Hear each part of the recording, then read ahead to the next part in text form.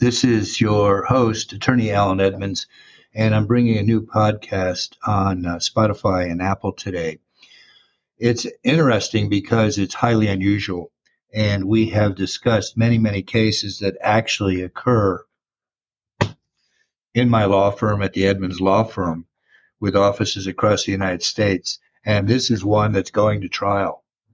It's unusual because it's Guideline D, sexual behavior, and it also raises issues under Guideline E, personal conduct. What's somewhat shocking about this, however, is that the Guideline D allegations include allegations of sexual harassment. They include viewing pornography on multiple occasions on a work computer, and they allege attending swinging parties as a married man by himself, and then finally allegations of attempted solicitation of prostitutes all the way back to 1999. So I wanted to share this with you because it has many issues that confront you when you get a statement of reasons, and you know that the SOR is the formal response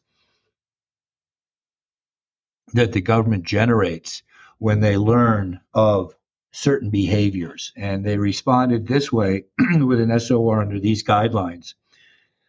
What's interesting is that the behavior, in some sense, attending swinging parties is consensual and it's private. But it's not discreet, and it raises questions of risk. You know from previous podcasts that the government is looking at reliability and trustworthiness as key issues, whether an individual can be entrusted with a security clearance. Sexual harassment is treatment of co-employees one by another and deals with questions of integrity and following rules and regulations. Viewing pornography on your work computer is a very common occurrence. That doesn't make it acceptable, but it's very common, and it never goes away. People are viewing pornographic pictures, visiting adult websites on their computer, and in this instant case, it came to light to the government because a coworker could see the pictures that our client was viewing during the workday, and that coworker reported our client to management. The issue about attempted solicitation of prostitution is very fascinating because it goes back to 1999. I'm doing this podcast with you right now in 2023. And so the government is going back 24 years. Many of you say, well, I thought that the SF-86 only went back 7 years or 10 years, and therefore the government can't go beyond that. That's a false assumption. When you're in an investigative interview or the government does its own investigation of your background off of your SF-86, they can go back as many years as available. In this case, they use the residential addresses where my client lived for the last 25 years. They then went to those towns and cities and checked public records under criminal records, civil records, and bankruptcy filings. And when they did, they saw an arrest in 1999 for soliciting a prostitute. So that's the genesis. Excuse me, that's the genesis of how this thing starts.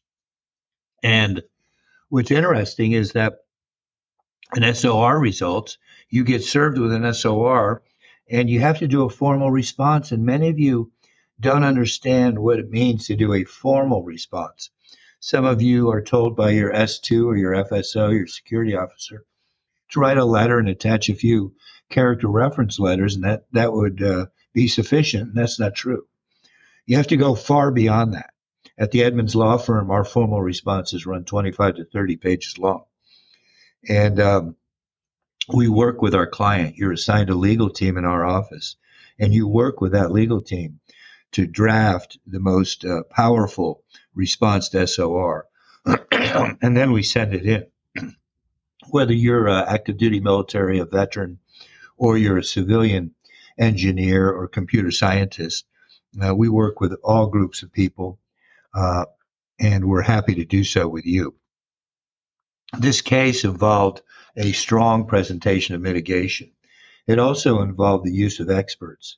When you hire a law firm, you want to have an attorney that has the experience and the resources at its fingertips to bring all kinds of resources available to present your case in the best light.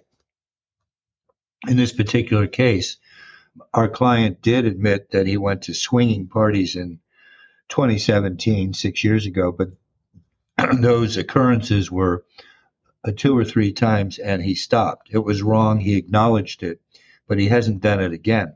It was important to have a psychological evaluation done about his proclivities or whether there is a issue about impulse control.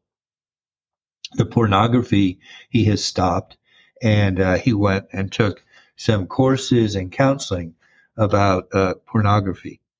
So there's mitigation that can be developed, and that's what we do at the Edmonds Law Firm. You can reach us at 800-481-2526. And I want to also remind you of the resources that we offer you and others on these podcasts, as well as our YouTube videos at Edmonds Law. We've been doing those just for your benefit. Our goal is to educate you and alert you to the pitfalls of trying to represent yourself. I think it's a very bad idea because your career is at risk. Some of you believe you can undertake this task yourself. You do so, and then you call me after you've been at a court hearing and say it was humiliating and embarrassing. What can I do now? And there are options. I help people in all phases, from initial client interviews and initial SF-86 questions about whether you qualify for a clearance, all the way through interrogatories that the government propounds to ask you questions about things that they see in your SF-86. Then we go on to the formal response. Some of you may get what's called a NOPA, Notice of Proposed Action, from your federal job. You may get a notice of suspension. And there's a variety of different notices that can be sent to you from the federal government or from the military. We're acquainted with them all.